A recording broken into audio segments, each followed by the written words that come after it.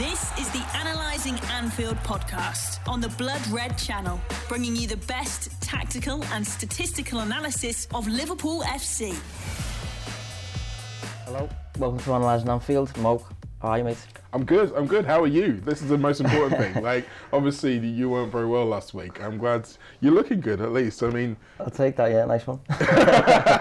But yeah, last week we did plan a podcast. There was no issues there, but I was just unwell. And to be honest, every single year around this time, you know, when the seasons are changing, I have that issue, you know, every single year, mate, the same time. I get a little bit of sickness. Sometimes it's worse than other times. This time was a bit of a freak one, to be honest. But yeah, we couldn't podcast, we couldn't preview the derby, sadly.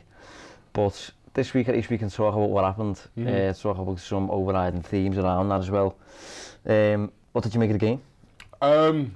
It was a lot of what I was expecting, to be honest. I think before the game, I said that I thought it would be 2-0, but I thought we'd score one goal in each half. And it was nearly how it happened.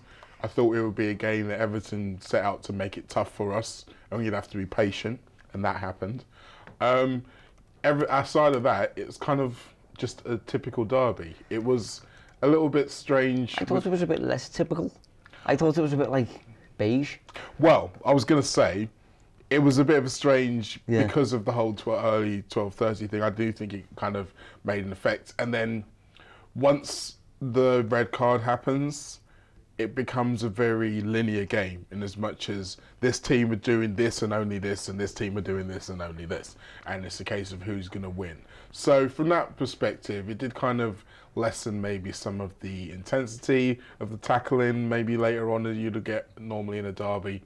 But look, essentially what normally happens in an Anfield derby is that Liverpool don't necessarily play as great as they have played against other teams, and they still end up winning and probably don't concede a goal, and that's normally what happens. Yeah, well, there's been this kind of talking point. I mentioned this on the Anfield wrap earlier in the week, that Klopp has specifically tried to almost reduce the intensity of the derbies with a view to kind of avoiding any potential injuries, just knowing like how intense them derbies can be, and you know, maybe being a bit scarred in the past from the likes of Van Dijk getting injured.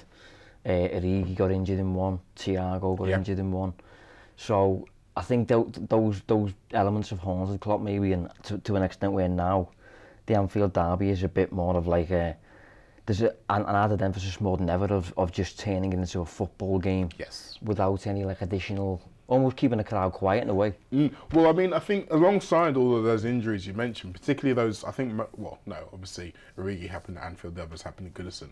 But alongside that, Liverpool not winning the game. If you think about it, if you think over the course of Klopp's tenure, most of those games happened at Goodison where there's been a draw, but it happened last season, another 12:30, a 0-0 game. And this is, again, you look at the quality of the Everton team, Liverpool should be beating them. And Klopp is aware of the fact that the leveller in this is the rivalry. So by him minimising that element of it, it's like, no, this isn't your big rivals and the game you want to lose the least out of all the games.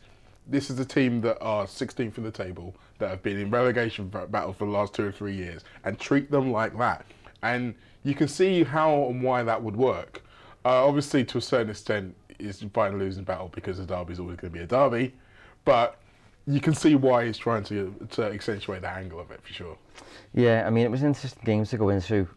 One of the frustrating elements about not recording last week, one of my takes was going to be, one of my Analysing Anfield takes was going to be, Everton are actually better than they look in the table. In terms of their underlying numbers, I know what I said earlier in the season, but I would be surprised looking at what they've done so far if they go down, personally. Specifically in attack, they're better than you would think in terms of like creating shots at least. They're not so good when it comes to finishing them. Yeah. But I thought it would be not an even game or anything like that, but I didn't think it would be a truly dominant side against a really, really inferior team for 90 minutes. I thought they would kind of have a go, but we didn't really get a chance to see that because Ashley Young got sent off so early, changed the game. Was it a red? Yeah, I mean, I think if you look at the two incidents separately, the first one, he's clearly denying a counter-attack. I'm not sure Newcastle fans will be pointing to the similarities between that and the one that Trent didn't get, but we'll move on from that. So yeah, you've seen them given. Obviously, it feels quite early to have a yellow card, but some referees want to set their stall out. They want to try and eliminate all that kind of business early on. So you're seeing it more often these days. The second one, the fact that he's making that tackle to try and avoid Diaz getting into the box where he can't make that tackle, I feel like means that he's got a slightly more cynical element to it. So yeah, I don't think he can play. What I would say though, is that from going off from what you were saying before about Everton looking better than we think they have, or what the table says they have, they would have come with a game plan, and you can start to see that. I mean, there were elements where they did try to trap us and regain and spring on us in midfield. Obviously, their best chance was still that one that they created in the first minute. Yeah. But there was a plan there, and the irony was, up until that point of the red card, Liverpool's best attacking had come from when Everton attacked. So every time Everton got a few corners, they got us a bit of space to run into. Suddenly, we looked a lot more threatening. So when Klopp goes on to say that he kind of wishes that they hadn't had a red card against them and it was still 11 against 11, I kind of feel like that's what he means, because Everton attacking basically gave us more attacking impetus, more space, as I mentioned, to run into. Yeah, well, he did say that after the game. He said after the game, Everton don't really have the deepest of blocks, I think he said, which is what they are associated with and what you would associate Dyche with, maybe. But they're really not. They're kind of having a go this season, basically, and that allows Liverpool to use that space going forward, particularly in behind and things like that. But it's a shame we didn't really overly get to see that. I agree with you. I think Young should have got sent off. He did get sent off. After that, I feel like the match kind of followed the theme of the referees decided this game. The referees decided the results, because he proceeded to give us a penalty eventually, and he opted against sending Kanate off. So in that sense, the referee had a massive impact on the game, obviously. But I think the tactical elements of the game, as a result of that, have been overlooked a little bit, because Klopp's changes had a real impact. Obviously, Everton went down to 10 men about the 35th minute or something like that. Dyche decided to wait until half-time, hang on for 10 minutes, and then at half-time he then shuffled his pack and he came out with a 5-3-1 shape. Took off his two wingers, which was interesting, McNeil and Harrison, and he brought on Michael Keane, God knows why, and Nathan Patterson, and set up with a back five. And Klopp kind of looked at that for 15 minutes, weighed it up, and then made his changes, and they were really, really effective as well. They were effective, and it's weird because you think about the games we've had so far this season where we've gone against 10 men, and obviously with one large exception, the games have gone positively for us, so you kind of really don't think about what you learn from them. But when you are playing with 10 men, what you do learn is how to defend against it, because you are putting yourself in that position, so you know all the things. Klopp knew all the things Sean Dyche was going to try and do. And I mean, if you think about the Spurs game in particular, the 5-3-1, particularly the way Everton played it, was very similar to the 5-3 that we played down to against 9 men against Spurs. Yeah, I thought that, yeah. And you take Dominic Calvert-Lewin out of it, because that system kind of did take him out of it, because they couldn't get him anywhere near the ball. He couldn't press any of our defenders because he was running around on his own. So it was very similar. So Klopp knew the weak points of that, because he knows he's tried to put it in place himself. So the fact that it was the wide men that Everton sacrificed allowed him to be a little bit more daring, and when he's bringing on forwards, to have Luis Diaz attacking from essentially left back, because it's not like he's going to have a right winger running at him. He's just going to be able to be Luis Diaz, and lo and behold, Luis Diaz in advanced positions is what helped us get the breakthrough. Analysing Anfield on the Blood Red Channel.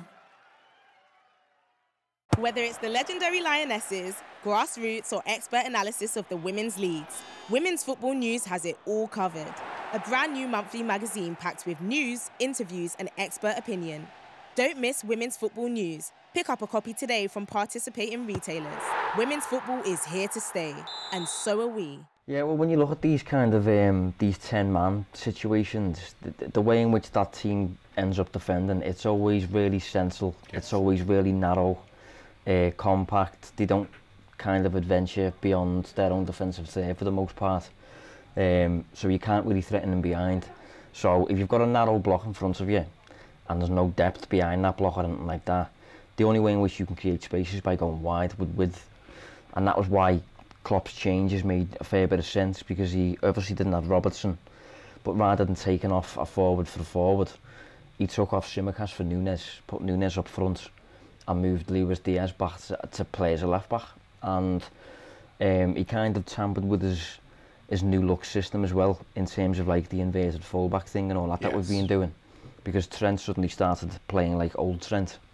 Diaz played like old Robertson, and you've got a really, really wide 4-3-3 with kind of a midfield three in the middle that is predominantly remaining behind the ball, like Henderson, Fabinho and Wijnaldum did. But the players doing it are really, really creative. Yes. And can pick up these pockets and things like that, like Elliott, Szoboszlai, McAllister. So it ended up kind of like being like a bit of a hybrid of Liverpool's original system under Klopp, very wide, high-flying fullbacks, and what is Klopp's work in progress system at the minute, which consists of basically kind of creative number 10 type, number 8, if you know what I mean. Yeah, but I mean, that kind of allows you to do both, because essentially, if you've got the fullbacks high and wide, they are having to draw attention. Obviously, with Luis Diaz, he had I think it was Nathan Patterson out there who was defending against him. He had him on toast quite a few times. So then you've got to commit another man to come over, which is what Michael Keane did. Unfortunately, he stuck his arm out. So then you're creating space inside by having these two men go over to track the dangerous Diaz or the dangerous Trent Alexander-Arnold, but you've still got your Szoboszlai and your Elliott inside, so when that space does appear, they can still play the intricate passes. One of the things that I thought was really fascinating about this period is that Mo Salah, rather than in this situation, because he was playing slightly inside, rather than trying to kind of make runs in behind and spin the defenders because there wasn't as much space in behind, he was basically posting up. He was basically backing into defenders into the penalty area and looking to play 1-2s with guys around him. And it's like, I've never seen him do that before. Yeah. But again, it goes to show that maybe Klopp has identified that in previous times when we've played against 10 men, we've become a bit too predictable. Yeah. And we haven't been able to make our advantage count. And I think the stats are out there. I'm pretty sure in the 21-22 season, we played against 10 men 6 times in one season, scored 3 goals, 2 of which were penalties. So it's like, clearly there's an issue there around how we attack a team, because essentially if you look back at all those teams, it was, I think, Atletico Madrid twice, Arsenal one time, Leeds United, a couple of other teams. They all defended against us the same way. They all did the low block thing, and we couldn't beat it. And Chelsea was the other one, obviously, the Reece James game where he got the handball on the line. Yeah. So Klopp's obviously said, okay, this can't continue. We need to find new ways. And the fact that I think that we've now got players, like you say, like Szoboszlai, who can be dangerous from inside, but we've also got guys there who can go outside and double. It allows you to kind of try different things without necessarily having to leave yourself open, because we still had the 2 centre-backs basically patrolling the halfway line. You still had McAllister roughly in the space in front of them, so if Everton won the ball and tried to leak out, there is a presence in the centre. But at the same time, it means that you can have the majority of the play really high up, so you can have all of your players in the final third, which means that it's a lot harder for them to cover every single person. Yeah, I mean, I've got a kind of a screen grab of this that I'll send to production for the people who are watching on YouTube.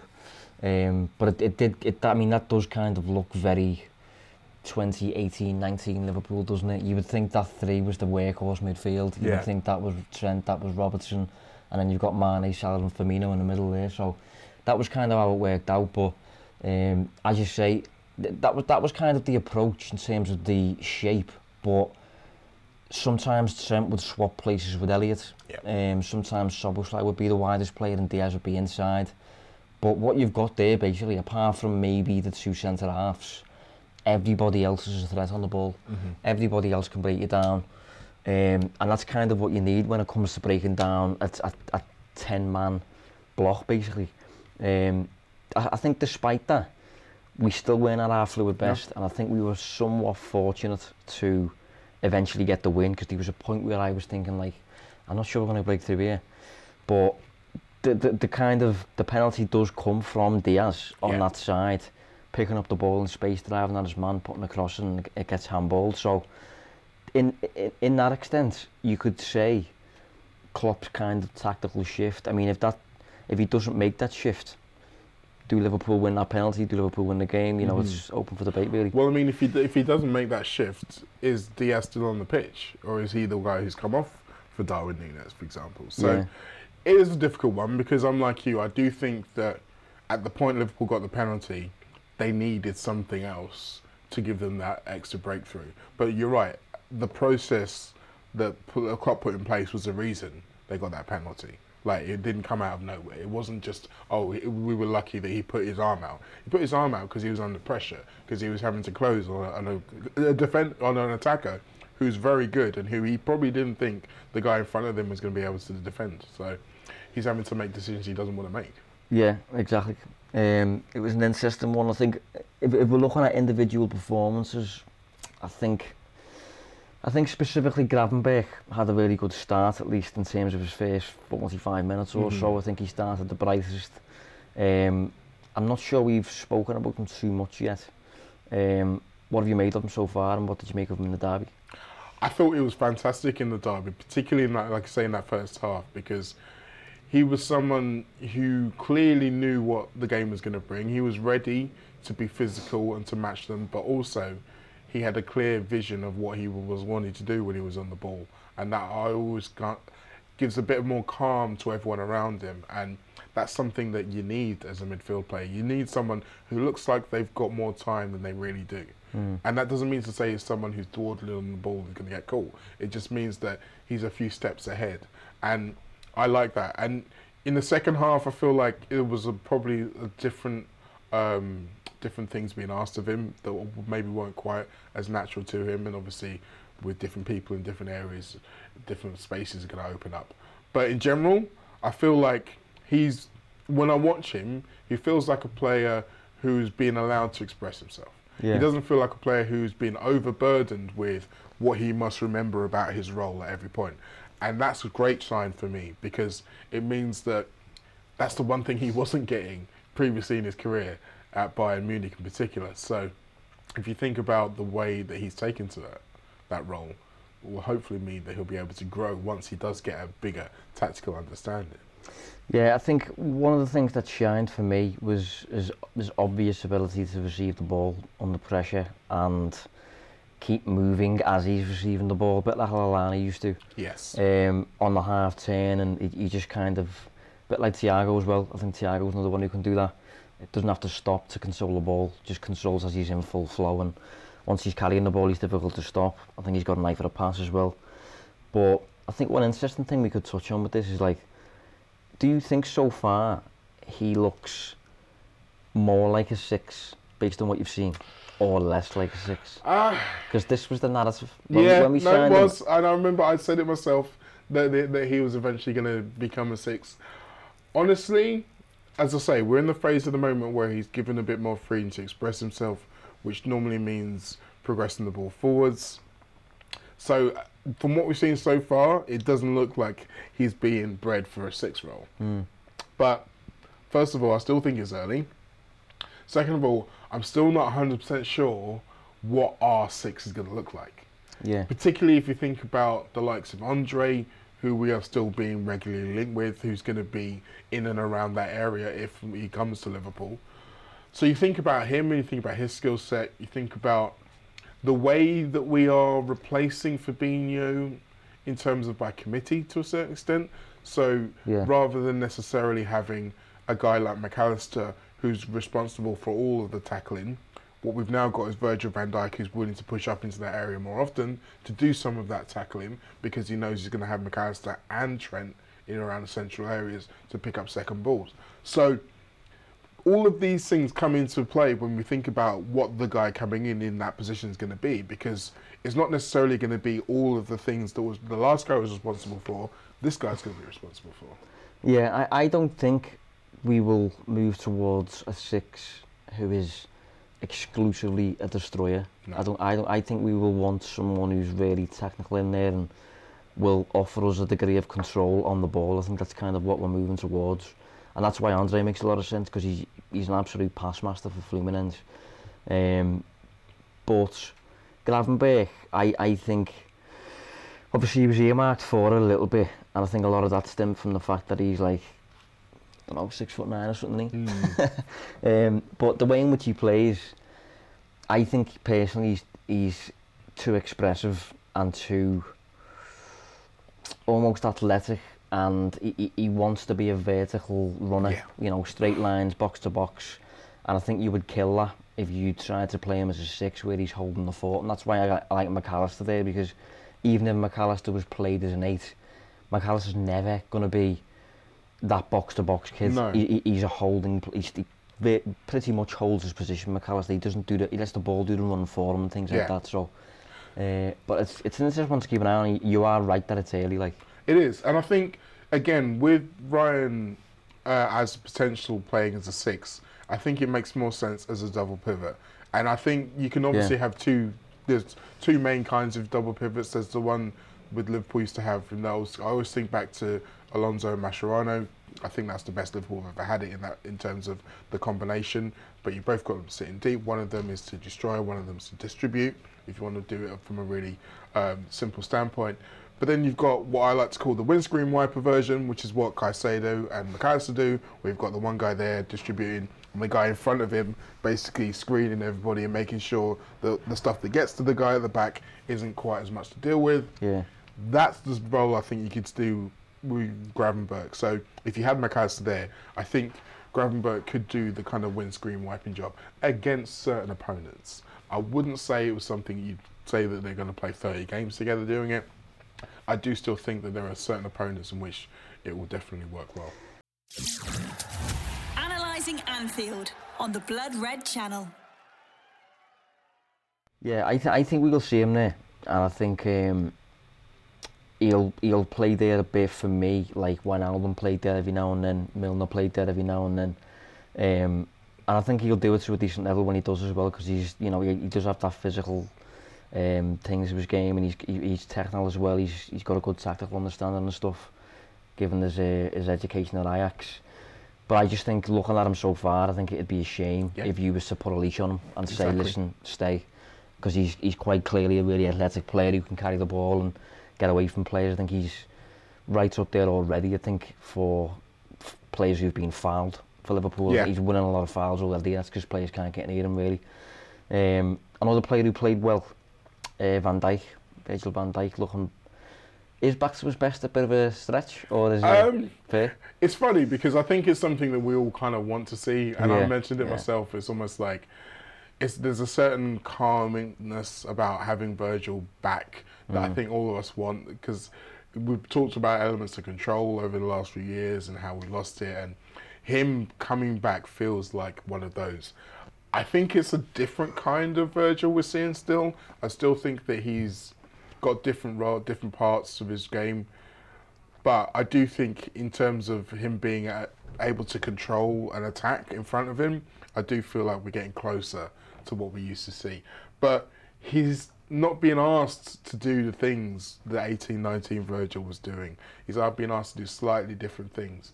And I think it's interesting how many of those things are helping the new version of what he is as a player compared to what he was, because he has had a big injury. He is on the other side of 30, so there are some kind of realistic things we have to kind of take into account when we're assessing him, but he can still be, in his way, as dominant a force as he was previously.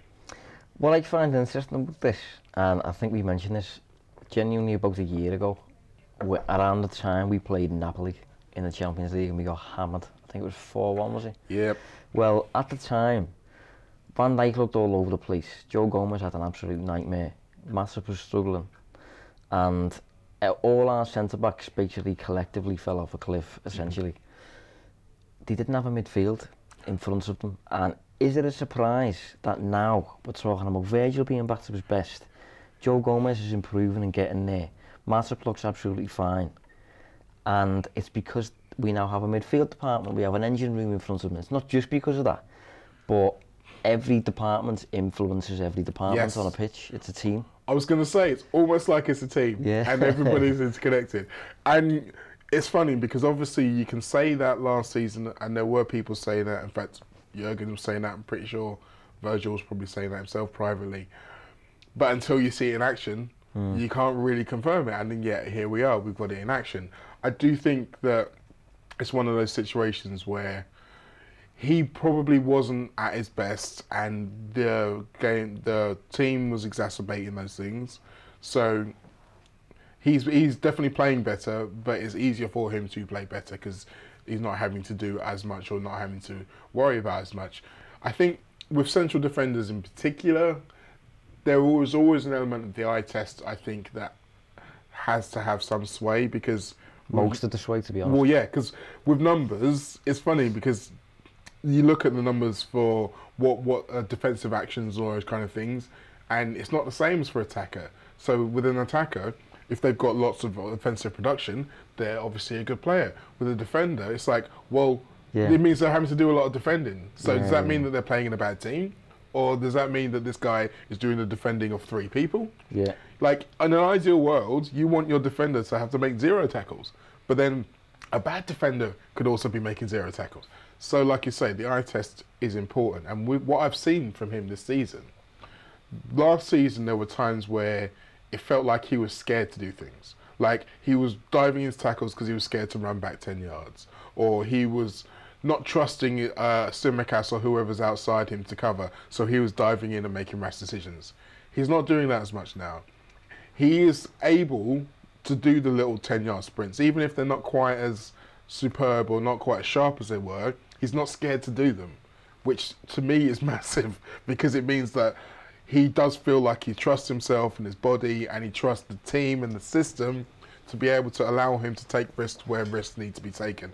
And I think that's what's going to allow us to bring that aura back, even if he's not doing all of the old Virgil things.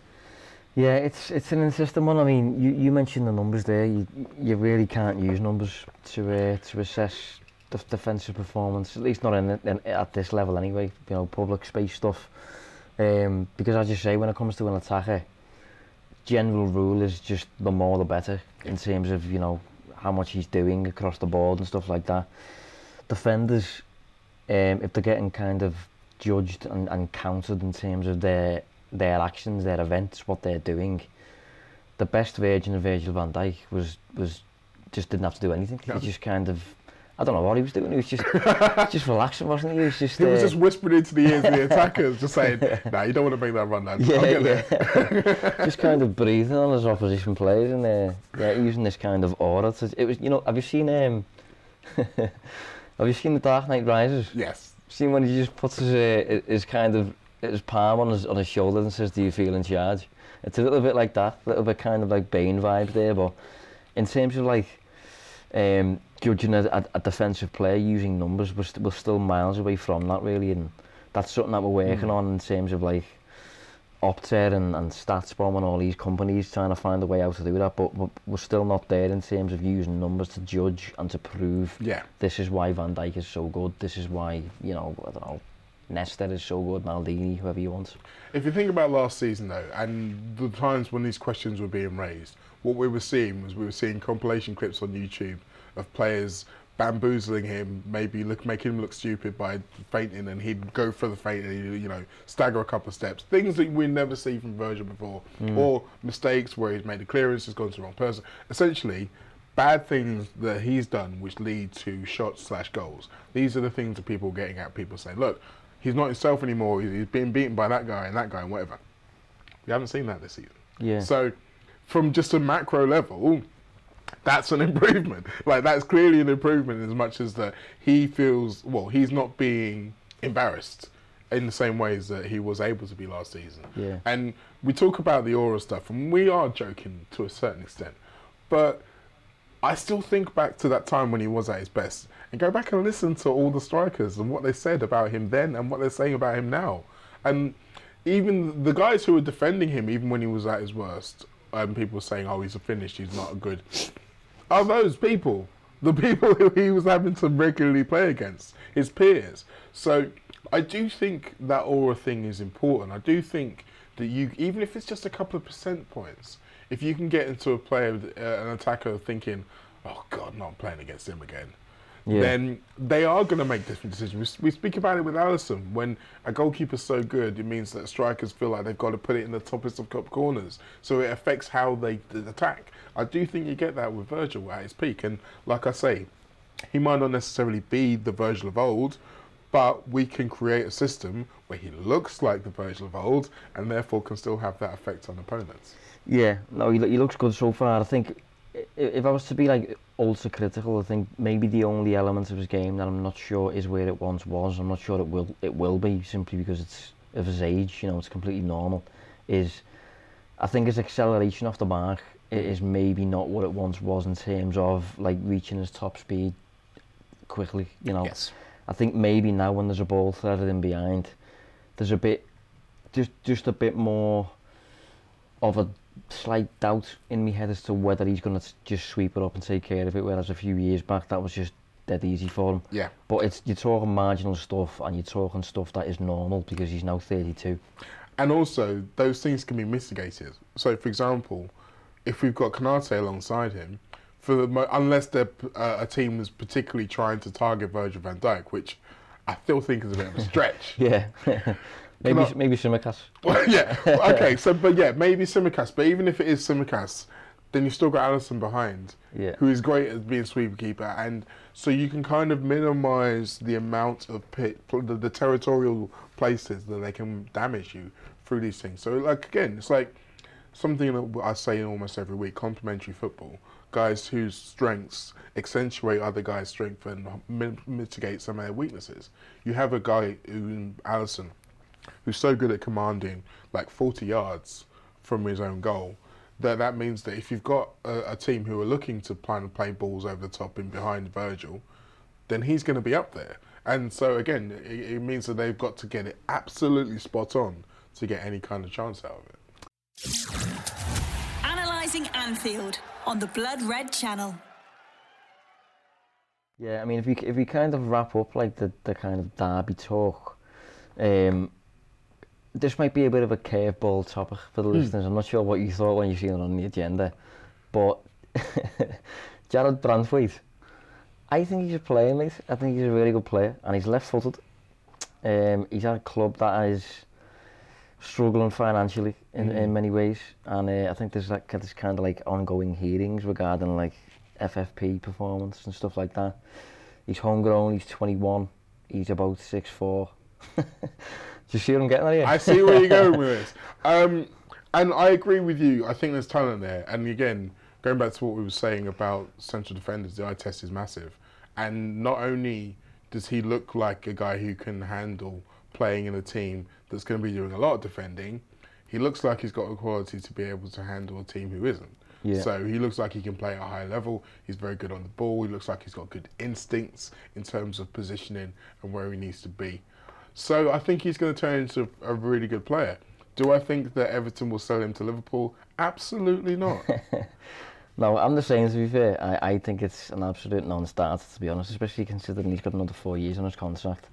And you'd like to think as well, even if they had to sell him, surely Liverpool wouldn't be the only club in for him. You know what I mean? There'd probably be somebody else in for him, and they'd just force a sale through there. But I will say this though, someone pointed out on Twitter, I forget who it was, that the way that Klopp described him as a left-sided centre-back. Yeah, he did. That's one of the reasons I'm bringing this up, yeah. Because it's like, okay, so you noticed that part of it, and it's almost like we've been looking for one of those. Yeah. So you can almost very much believe that he is on a list somewhere. Yeah, I wouldn't be surprised whatsoever if he's on the list. If you look at his profile, remove the fact he plays for Everton, he's a really interesting player, and he's one who absolutely fits the bill, really, of what we're after in terms of squad void and things like that. You know, Masip could be leaving, probably is leaving in about 8 months or something like that.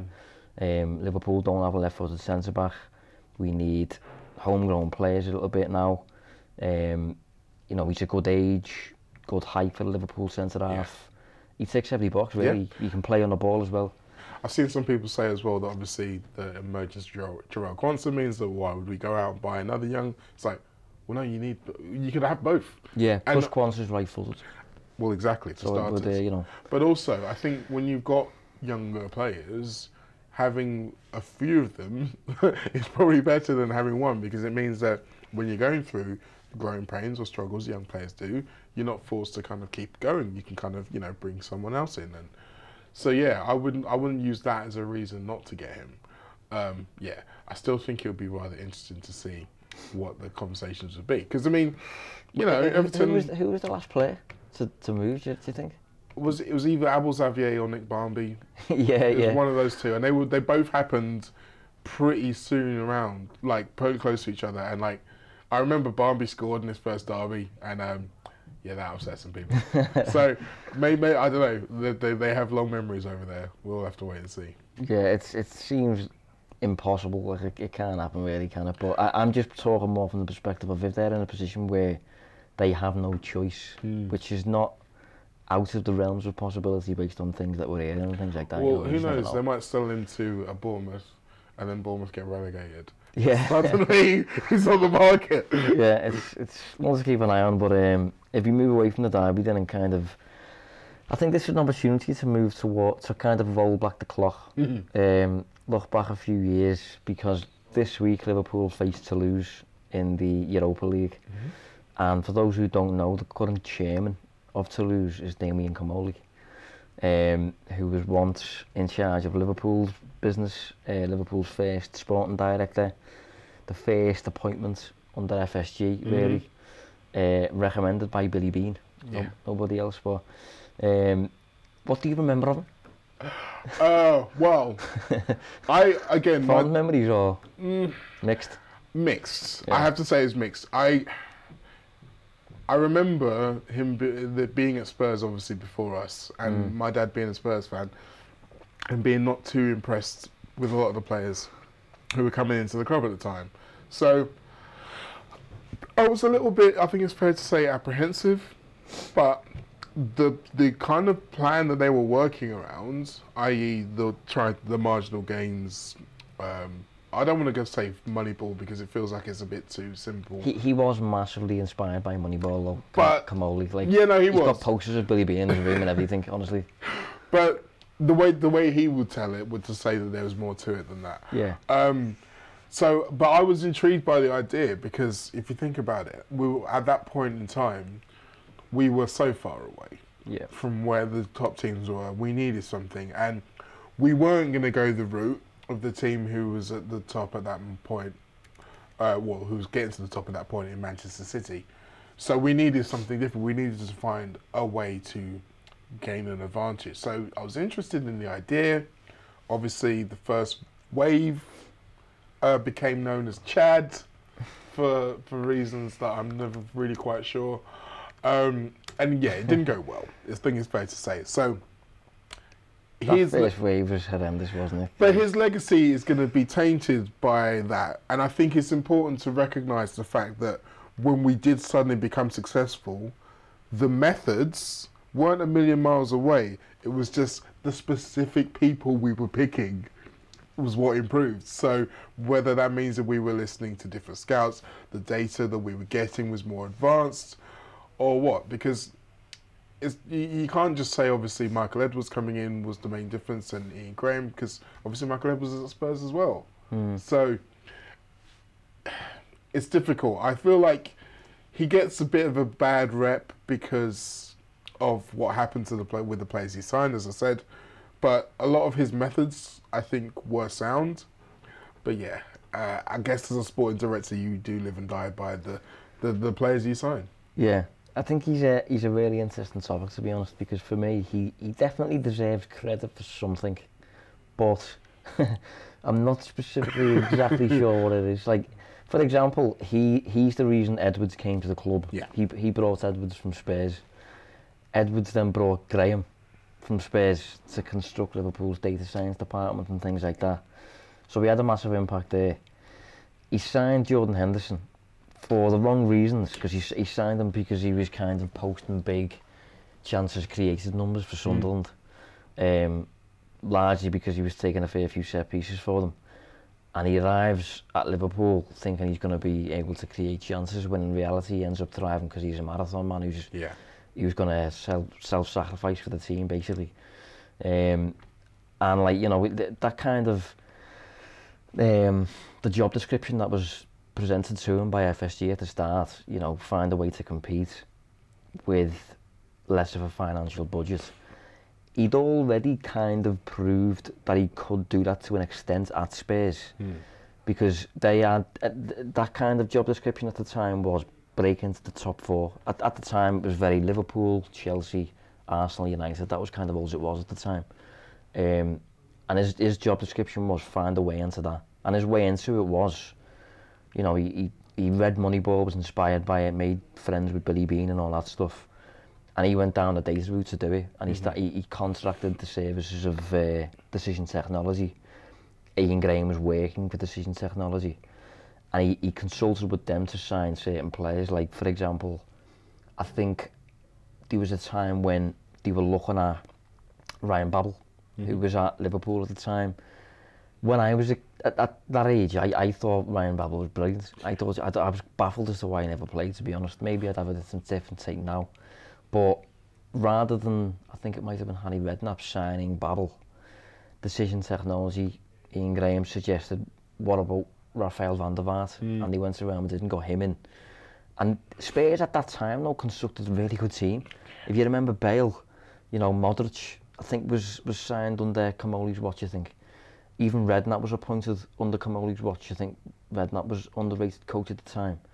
So he deserves credit for something, but then at the same time, he signed a lot of duds and did develop a bit of a reputation to be a bit of a talker. You know, he could be a bit of a Rodgers snake oil salesman. But by the same token, if you think about that period of time where it's him, and like you say, he was signing guys who Redknapp was using and turning into a good team, who's going to get more of the credit? It's always going to be the manager, particularly a guy like Harry Redknapp. So if he's going into a PR battle with him, he's always going to lose. Yeah. So you think about the effect that has, and then when you see what happened with Liverpool, it's almost like a confirmation.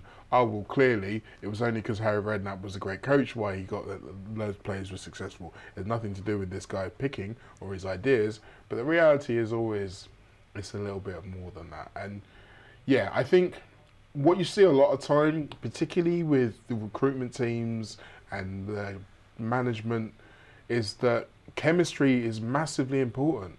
So you can have players and coaches and sporting directors who will do a really good job in one space but can't replicate it in another space because the dynamic of the people they're working with isn't the same. Which is why Michael Edwards was so keen to make sure we always work with Ian Graham, because it's like, yeah, I know that if we've got at least 2 points of the square or the triangle, whatever it is, that are in conjunction with each other, we can battle what everyone else is saying. And that's really, for me, the key to making anything work. You've got to have a good system, but then you've got to have people who can implement it to its fullest. Analysing Anfield on the Blood Red channel. Yeah, that's why it's difficult sometimes to, like, sometimes we do a Q&A and one of the questions, usually at least one, is, can you recommend any sporting directors for Liverpool? And sometimes it's hard because you don't know overly what it is they're doing and who they're reliant on. For example, Everton went and appointed Steve Walsh, was it, a couple of years back on the back of Leicester winning the league. And when he got to Everton, mate, the players he bought, just awful. Just genuinely awful after previously bringing in the likes of Mahrez and Kante and players like that, constructing that squad, or apparently constructing that squad. Maybe not. Well, this is it, you see. And I mean, Steve Walsh was responsible. He was the man who brought in Kante and Mahrez. Was he the guy scouting them? Was he the guy who went out to French second divisions and was watching them? Or did he have a really good scouting network at Leicester who brought this fella to the table? And then he looked at him and went, yeah, let's go with this guy. Suddenly he's the man responsible for it. And again, this is what you say, we don't know who's doing what. And so it's not until you actually put these things together. Like, the classic example is Monchi, who was, superb at Sevilla, an absolute disaster at Roma, and it's kind of, people have been trying to work out which one is the real him. And it's like, They're both him. Yeah. It's just that in different situations, he ended up differently because of the people he got to work with. And bringing it back to Liverpool, I think the whole Jörg Schmadtke thing over the summer, there was lots of consternation, particularly from us, in terms of giving Klopp too much power and is he going to be a yes man for him? But again, it kind of highlights the fact that there needs to be a relationship, there needs to be a general respect, and the speed with which we needed to move over the course of the summer kind of meant that you kind of needed to expedite the process. So having someone that he knows kind of made sense. Yeah, it's an interesting topic. Like, I mean, Kamoli was the kind of beginning really of the FSG era in terms of like moving Liverpool towards being this data-driven club. Obviously, he didn't have any data science departments at the time to lean on. That's why he kind of appointed Edwards and Graham and things like that. And even at the time, even if he was a statsman himself, the stats available at the time were just not that great. No. I don't think StatsBomb even existed at the time, beyond like just a website. And Opta was on its way, but the best stats out there were just kind of like shots, chances created. There's very little context behind that. Expected goals was in its absolute infancy, if it was even about, to be honest. Yeah. So at the time, using numbers to gain an edge, the numbers were always going to be really ropey, basically. Yeah. And they're not anymore. That's why Liverpool now, and that's why every club now really, is adopting the numbers. So when it comes to recruitment and scouting, because now they're a lot more like watertight and stuff like that, and people get to grips with them a lot easier nowadays. But back then, it was difficult to do it properly, and get an accurate read on a player. Yeah, and I mean, even if you've got the data, it doesn't necessarily mean you're going to be able to interpret it properly. Exactly, So one I always think about is assists. Like when people say, "Oh, well, his goals and assist numbers," blah, blah, blah. It's like not all assists are created equal. Yeah. Like, so you can have an assist. The one off the top of my head, Alexander Isak at Everton last season, where he basically dribbles all the way down the touchline, beats 3 or 4 men, and lays it on the plate for I think Jacob Murphy. That's one assist. Or you have Curtis Jones playing a 5-yard ball to Mo Salah a couple of seasons ago at home against Man City. Salah then beats 3 or 4 men, puts it into the far corner. One assist. Yeah. And it's like, you can't say that the influence of the guy making assists is equal in both those times. It isn't. Yeah. So you have to look deeper than just the pure numbers. And so if you're, for example, go back to the Kamoli thing, we've got Stuart Downing, loads of crosses.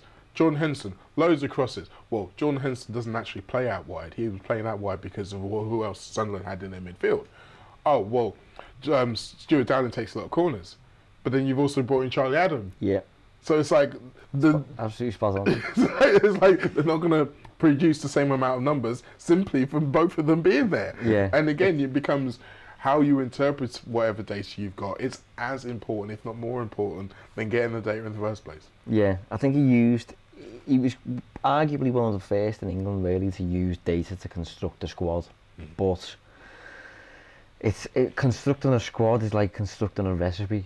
And if you're just really honing in on, for example, chances created, and he's looking at the chances created by Adam and Downing and Henderson and thinking that they're all going to keep up them numbers in the same team together and not get in each other's way and not want to take the same set pieces, it's kind of like constructing a recipe and just throwing loads and loads and loads of chicken in the recipe because it's a nice ingredient. You need other, you know what I mean? So yeah, he's a polarising character, I think. As I said, he's at Toulouse now, and they're very data driven at the minute. They're kind of owned by Redbird, who've got a stake in FSG. So that's why he's kind of in charge there. He's still obviously friends with the whole kind of which tells community. You that they obviously feel that he has some benefit, so they feel like they got some benefit from him, from what he did for Liverpool. But I think clubs like Toulouse, it's easier for him to be able to operate in those worlds simply because you can make more of a difference with those marginal gains. I think when you're at the top end, you can make marginal gains, but you've still got to throw a lot of money at it for it to work. You've still got to have the depth of squad regardless.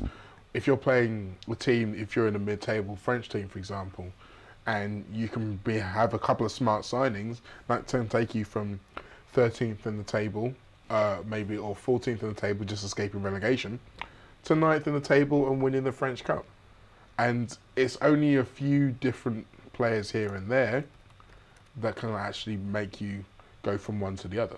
Yeah. It's also worth noting as well, I think, arguably his best bit of, it was his best bit of business. He did bring Luis Suarez to Anfield, to be fair to him. That happened about 3 months after he arrived. Yeah. Which is a serious deal. But in the same window, we signed Andy Carroll.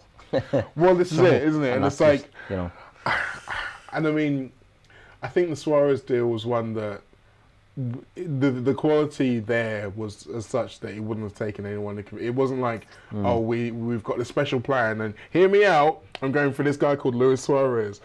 Whereas with Andy Carroll, it was a bit more like, okay, we have to see the game plan here. And even though, as fans will keep telling you, the only reason he cost so much is because we got so much from Chelsea for Torres. Yeah. Yes, that's true. But the fact of the matter is Newcastle still gained £35 million that they absolutely didn't deserve. I think it's fair to say. This is part of the reason why we praise Edwards so much on this podcast, because a lot of sporting directors are like that in terms of they've got a decent hit list, but they've got a decent fail list as well. Do you know what I mean? It's kind of even. Whereas Edwards, when he was in charge, obviously wasn't perfect, almost impossible to be in the world of football and that, but he had a lot of hits, mate. A serious amount of hits, and they were really good hits as well. The system kind of was created with minimising the misses in mind, to the point that we were in a situation where rather than signing a guy who could turn out to be a miss, we just wouldn't sign anyone. And again, that became a controversial strategy, but what it meant is that you weren't carrying a lot of players who you couldn't get rid of and who weren't good enough. And if you think about some of the teams we've been fighting for, in terms of Arsenal, Spurs, Man United, Chelsea, they have had that problem in spades. Yeah. So you can't pretend like it's not a part of it, it's not an element, but it's just a way of doing it that we've kind of benefited from mostly. Yeah, but one thing with Edwards as well, he might never take another sporting director's job, but and if he doesn't, that would mean that the only coach he's ever signed players for is arguably one of the greatest coaches ever when it comes to maximising what a player's doing in Jurgen Klopp. So you have to obviously throw that in there, as in like Edwards has benefited massively from the fact that he's given players to Jurgen Klopp, one of the best coaches that's ever lived, whereas like Kamoli was giving players to maybe Hodgson for a period and then Rodgers. So it's a bit different. And even Harry Redknapp, let's not forget, Harry Redknapp wanted to sell Gareth Bale. Harry Redknapp almost sold Gareth Bale before he became Gareth Bale. So, like you say, managers, it's almost like attackers with forwards. It's like, you need them to make you look good. Yeah, you can do your job. And the Van Dijk thing, going back to the midfielders. Yeah. It's almost like in football, mate, everything is linked. Isn't it weird? Yeah, but we, as fans, are always looking to find the golden shot, the one reason why this is like this, particularly because if we can then solve that, then that means that everything's okay. And it's like you say, it's never that simple. No, it isn't. But we'll wrap up there anyway, I think. Trip down memory lane there. Nice to have every now and then. But yeah, thanks for joining us, Mo. Who have you got this weekend? Nottingham Forest. Nottingham Forest, yeah. Who have you got next weekend? Well, no, the Forest, before we leave, one thing I want to touch on with the Forest game. Anyone who remembers or was at that game remembers the absolute bombardment that Forest gave for set pieces, long throws, corners. And they man-marked us in the middle with a diamond with the box, so that was a problem for us. So it will be interesting to see. I'm anticipating Costa's getting a rest against Toulouse, or at least not starting the game. So I'm hoping that they've got him on the trampoline, practicing his jumps, springs, so he's ready to fight off all that aerial bombardment, as I'm sure we're going to get from Forest on Sunday. Yeah, be an interesting one. But yeah, thanks for joining us, mate. No worries. And we'll be back next week, sickness permitting. So yeah, we'll see you then. You've been listening to Analysing Anfield from the Liverpool Echo's Blood Red channel.